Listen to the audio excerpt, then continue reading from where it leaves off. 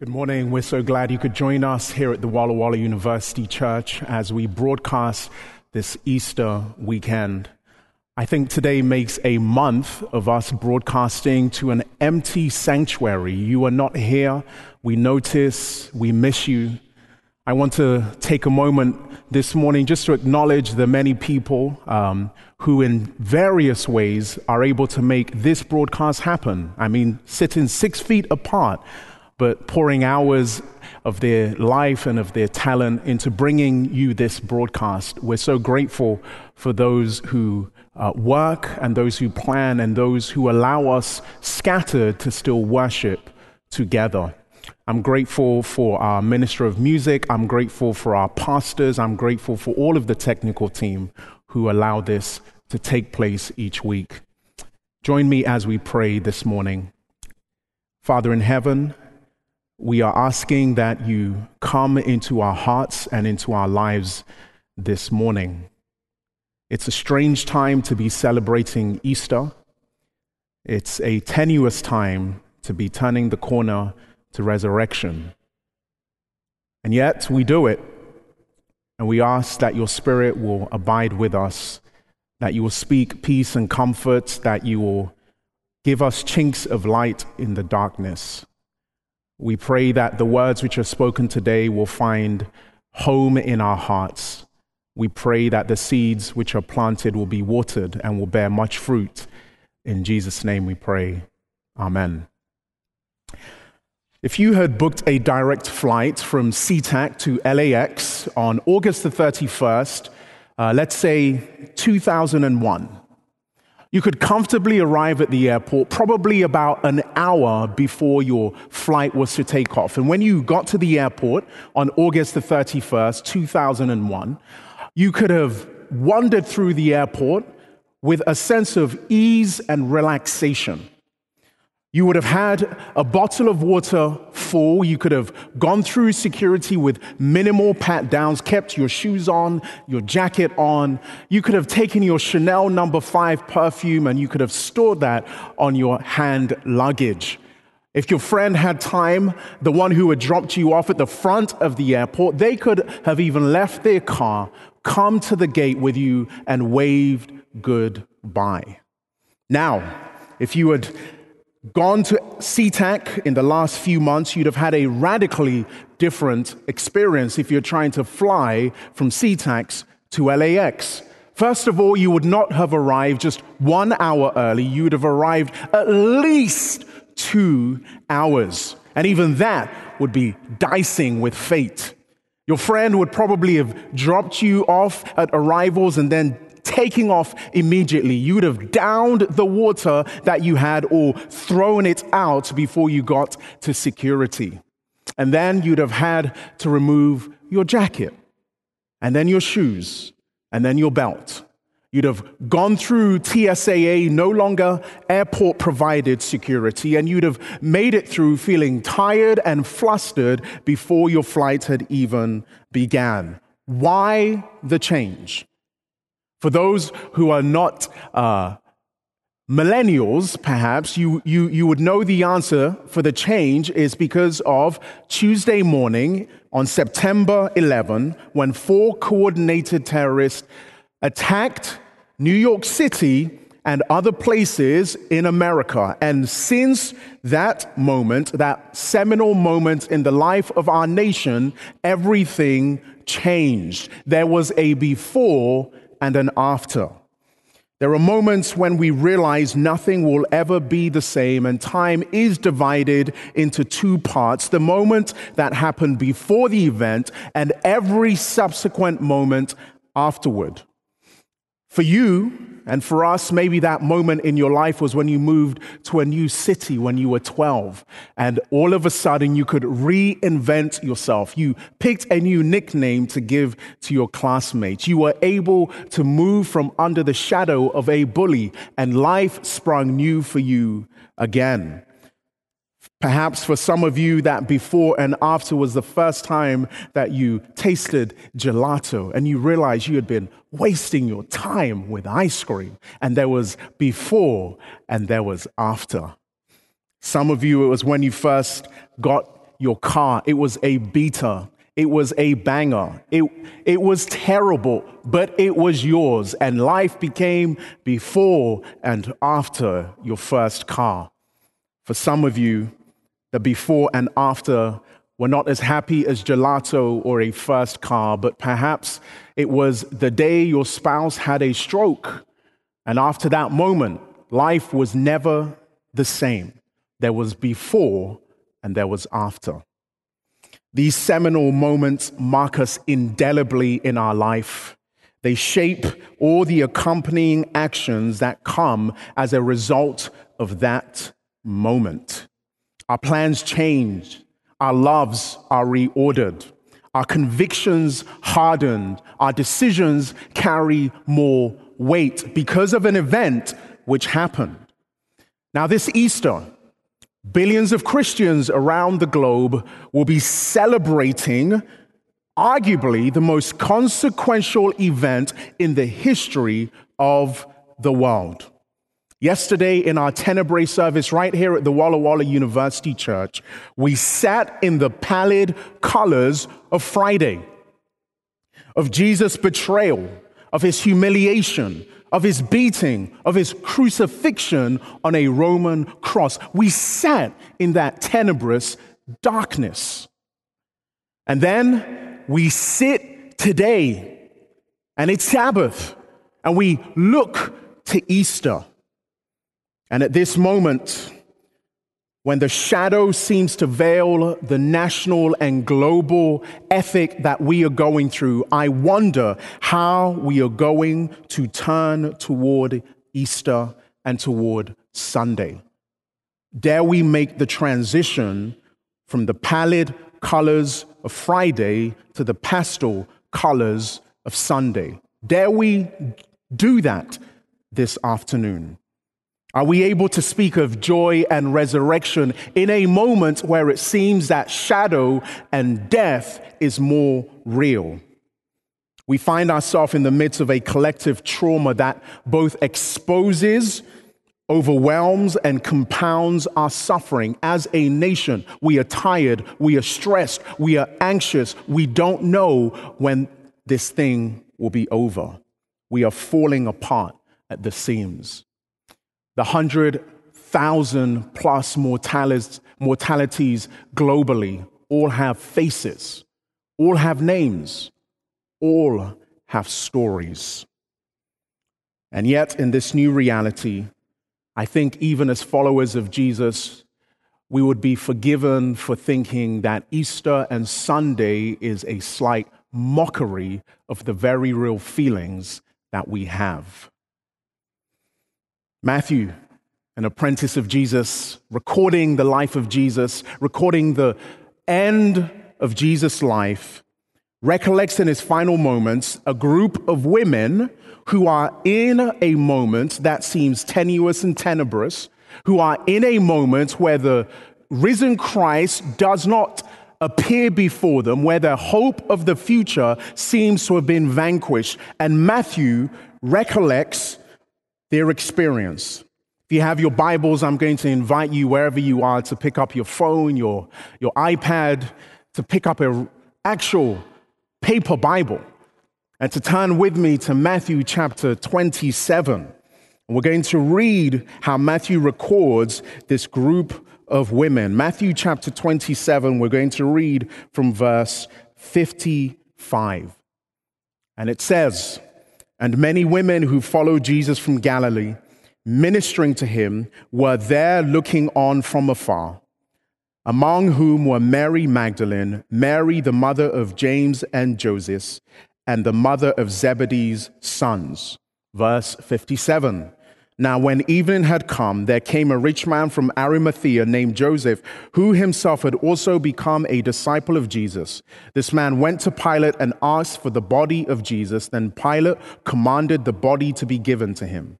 When Joseph had taken the body, he wrapped it in clean linen cloth, laid it in a new tomb which had been hewn out of the rock. And he rolled a large stone against the door of the tomb and departed." And verse 61, we see these women come back into view. "And Mary Magdalene was there, and the other Mary, sitting opposite the tomb. And so now the scene is set. Jesus Christ has been crucified. He's been placed in a new tomb, a room carved in a limestone outcrop. And then, because it is sundown, these women who had been following Jesus head home because they are preparing for Sabbath. And for these women, the darkness became complete. Goodness had been extinguished. Evil had triumphed. There was no more hope. And then Matthew chapter 28, verse 1 reads, "After Sabbath at dawn on the first day of the week, Mary Magdalene and the other Mary went to look at the tomb." The gospel tells us that on the morning of the resurrection, these female followers of Jesus, these midwives of hope, set out for the tomb of their Lord. They were carrying spices as they would in ancient Jewish times to embalm the body, to pay homage to the one that they loved. But when they arrive, they don't find a dead body. In fact, when they arrive at the tomb, a series of incredible events begin to take place. An angel, we are told by Matthew, comes from heaven with a force of lightning, and he sits on top of the tomb, rolls away the door like it's a pebble, and declares to the women that Jesus Christ is not there. Matthew records that the guards are catatonic with fear. They are immobilized. They cannot move. The women are petrified at the scene of the tomb. Jesus has risen. This becomes the line which is drawn in the sand for billions of apprentices of Jesus around the globe. This becomes the mark before and the time after. The resurrection is everything, or it is nothing. When resurrection enters into this story, Matthew has a slightly different take on it than the other synoptic gospels. He tells us that when the resurrection happens, there is a violent shaking. There is an earthquake. And I think it's apt that Matthew describes the resurrection in this way, that the resurrection cannot be ignored and cannot be moved to the side. The resurrection shakes everything. Listen to someone reflecting on the resurrection. He says, "Let us not mock God with metaphor, analogy, sidestepping, transcendence, making of the event a parable, a sign painted in the faded credulity of earlier ages." And then he continues, John Updike in this poem, 7 stanzas at Easter, he says, "Cells' dissolution did not reverse, the molecules reknit, the amino acids rekindle, the church will fall." He says, if the resurrection did not happen, then everything that we stand for as believers in Christ, everything that we profess to believe, makes no difference. Now back to Matthew chapter 28, verse 5 and 7, we hear the angel speak. "But the angel answered and said to the women, 'Do not be afraid, for I know that you seek Jesus who was crucified. He is not here, for he is risen. He said, come, see the place where the Lord lay. Then go quickly and tell his disciples he has been raised from the dead.'" And then listen carefully as the angel says this key phrase that we will stay on for the next couple of moments. The angel says to the women, "He is going ahead of you into Galilee." The New Translation puts it that way. He is going ahead of you into Galilee. You will see him there. Listen, I have told him. Now, I think it's a very curious expression that the angel tells these women looking and searching for their Lord, these women who are frightened, who are anxious, that the resurrected Lord is going into Galilee. Why Galilee, Mr. Angel? Why tell them that Jesus Christ is going ahead of them and he will meet them in Galilee? It's interesting because when you read the story of Jesus, you find that Galilee, especially in the post-resurrection narratives, Galilee is not simply physical geography. It's not simply a place on a map. Galilee means more. First of all, Galilee in the post-resurrection stories is a place in your heart. Galilee symbolizes hope. It symbolizes dreams. It symbolizes the road of discipleship that all had once walked with Jesus. And that place and that time in their hearts when they had the most enthusiasm, when they had the most optimism and hope for the future. All of us have Galilees. I think my Galilee was maybe when I was 17. And I remember being full of hope and optimism for Jesus and the gospel. I remember willfully foregoing playing football, willfully foregoing being with friends because I had met Jesus Christ and his word had become alive and the gospel was giving me hope. For some of you, your Galilee, the place where you first met and had optimism and joy and love for God, was your first mission trip where Jesus Christ became alive as you served others. For others of you, it was summer camp when you had your first experience at the age of 13 and you realized that Jesus Christ loved you, that he was real. For others of you, Galilee may have been a bar where you met someone who was able to share the gospel in such a way that you radically changed and you decided you needed to follow Jesus. And so God tells them, go to Galilee. And now these women, just when they feel like their faith is dead, that it is only a fantasy, that they have no hope, they are told to go back to the place where it all began. Go back to Galilee, the angel says. He will meet you there. And they go back to the special place of their heart, of their dream, and of their hope. And sure enough, Jesus appears to them there. Ronald Rolheiser, commenting in his book, The Passion and the Cross, says that ultimately the resurrection challenges us to go back to Galilee, to return to the dream, the hope, and the discipleship that had once inflamed us, but that is now crucified. To go back to the place where we were once alive in Christ. To mark our life as post-resurrection Christians by going to Galilee. Where is your Galilee this afternoon? Where is that seminal moment that indelibly marked you and caused you to change your life's direction, to change your plans, to reorder your lives, to change your career, to move from one town to another? Where is your Galilee? And it's interesting because the second post-resurrection story that I want to look at this afternoon is another time when an angel or Jesus himself comes to his disciples and points them in a different direction than where they were going. This story is found on the road to Emmaus, and it's not found in Matthew's retelling, but it is found in Luke. It's a parallel telling.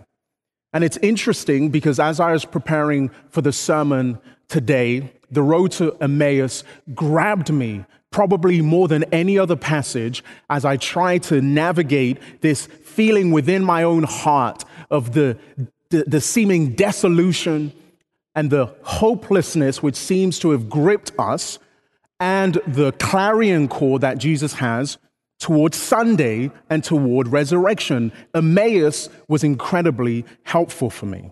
So this episode on the road to Emmaus is set not in the dusking shadows of crucifixion, but it's set in the dawning light of resurrection.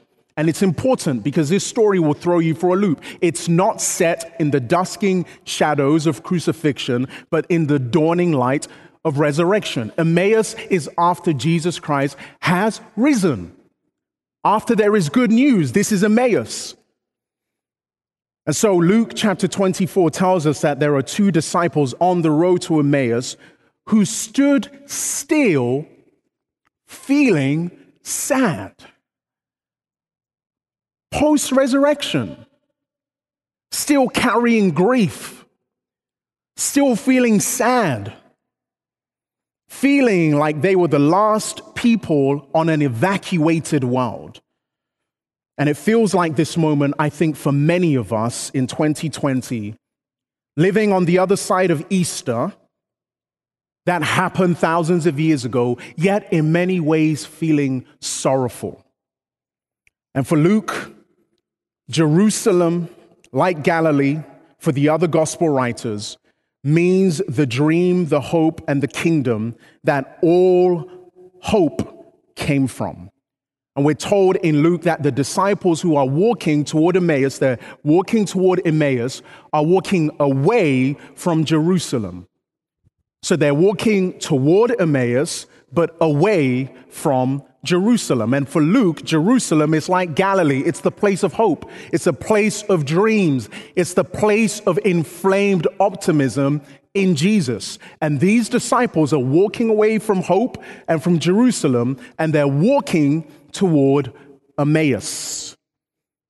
Now, Emmaus was a Roman spa town, a Las Vegas, a Monte Carlo of human consolation. It's where you went when you felt down in the dumps. You went to Emmaus when life was difficult. When you needed a break, you would go to Emmaus. And here we find these disciples whose dreams have been crucified. These disciples who are discouraged, who are hope emptied, walking away from Jerusalem and walking toward human consolation in Emmaus, muttering to themselves, but we'd hoped. We thought that following Jesus would have meant that our life would not have been this difficult. We had hoped, and he let us down. But when you read Luke chapter 24, you find that they never make it to Emmaus. Why don't they make it to Emmaus? They don't make it to Emmaus because Jesus, the resurrected and risen Christ, appears to them on the road. And he reshapes their hope in light of the crucifixion and turns them back toward Jerusalem. Jesus turns them from Emmaus back to Jerusalem, the city of God, the city of peace. He turns them away from looking for hope in human consolation to looking at the divine truth that the resurrected Christ is alive. That is the dream to the road of discipleship that we embark on. And what Luke is telling them, and what I think is critical for all of us struggling but pushing forward toward Easter this weekend, is this important truth that whenever we are discouraged in our faith, whenever our hopes seem to be crucified, we need to go back to Galilee and to Jerusalem. Now, the temptation, of course, is that whenever we feel suffering, whenever the kingdom doesn't seem to work, is to abandon our trust in Jesus for human consolation. There's a temptation for us to set out for Emmaus and for the consolation of Las Vegas and Monte Carlo rather than going toward Jerusalem. You know, this week I was reading something in Axios, and a writer wrote something which was fascinating to me, and it probably will come as no surprise to you, but it came as confirmation for me in how many of us are moving from Jerusalem toward Emmaus, or who are not moving away and not going toward Galilee. Sarah Fisher wrote an article not a Christian, no faith, and the title of the article was Virus Vices. We're talking again right now about moving from human consolation toward divine reality, moving from Emmaus back to Jerusalem. And so she writes in Virus Vices, she reports that Americans are doubling down on their worst vices to cope with the mental and emotional stress of coronavirus. Alcohol sales are up. Weed sales are booming. Porn consumption is up. People are eating more, exercising less. Domestic violence is skyrocketing. Firearm sales have surged. And experts worry about the long-term effects on our nation after the virus has passed. Collectively, my friends, as you sit in your living rooms this morning, as you sit around your kitchen table this afternoon, our nation is engaged in a long march toward Emmaus, toward human consolation. Our hope in the liturgies of the Western life have crumbled, and we are desperately disappointed.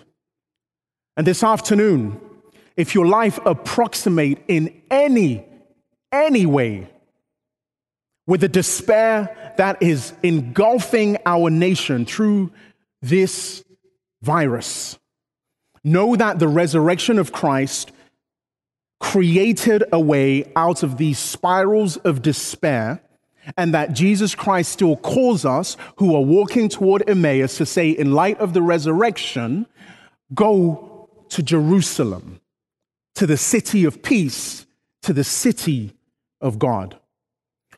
You may barely believe in God. You may have grown up in church and drifted away. You may have had a bad experience which gave you pause about organized religion. You may just have stopped going because you were too busy to church, but you find yourself this morning hopeless. And we come as disciples of Jesus to say resurrection means you don't need to stay hopeless. And for those who are watching, you have followed Jesus your whole life. Perhaps you followed Jesus just for a couple of months. You know that resurrection means that Jesus comes to interrupt our march, and we don't need to go to Emmaus in light of the resurrection. Christ meets us on the road. Christ meets you on the road this afternoon. He convicts our hearts. He explains the latest crucifixions to us, and he sends us back to Galilee. He sends us back to Jerusalem, and he tells us not to abandon our hope in him. This afternoon, I'm also fully aware that resurrection is not only about hopes, but it's about a clean start. It's about wiping the slate clean, and many of us need to hear this. Have you ever hurt someone in your life? Have you ever blundered in ways that left you crippled with guilt and with shame? Do you find yourself wondering if God wishes you would simply go away and disappear? Do you imagine God is as scornful of your failure as you are, or as your ex-wife or your children or your parents are of your failure? Where are you this afternoon? Because this message of resurrection is this, that God's response to human failure, to my failure, to your failure, to our failure in light of resurrection, your parents' failure, your children's failure, your spouse's failure, God's response to failure, no matter how grievous, is resurrection. And so this Easter, it doesn't matter that we cannot be together in church, that the seats are empty, that you are at home and we are here. It doesn't matter. It doesn't matter that you are watching on your laptop, or you're trying to stream this on your phone, or you're watching on YouTube, or you're following us on Facebook. It doesn't matter. In the end, what made Easter morning matter was not the packed sanctuary. It was not the rites and the celebrations. Just as the quietness of that first Easter morning did not determine if the stone was rolled away, if resurrection happened, the locked doors of our churches don't determine it either. The truest fact, my friends, of the universe this Easter is not death tolls, it's not empty sanctuaries, it's not overcrowded hospitals. I agree with Tish Harrison Warren, who says that the truest fact of the universe is an empty tomb. That the resurrection is the truest evidence that love triumphs over death, that weakness prevails over strength, and beauty outlives ashes. If Jesus, my friends, is risen in actual history, with all the palpability of flesh, fingers, bone, blood, there is hope that our mourning will be comforted. There is hope that death will not have the final word. And so we can still shout as a people, dispersed though we are, Alleluia, Christ is risen. And God hears our triumphant cries this afternoon. No matter how hampered they are by fears of unemployment, of sickness, and of death, and Satan and the powers of evil hear them too, and they tremble. So wherever you are this afternoon, whatever situation you are facing, in anticipation of all the Sundays that Christ will bring, in hope of all the resurrections that he will bring, in defiance of the tomb and the marches toward death, join me this afternoon in declaring, he is risen. He is risen indeed.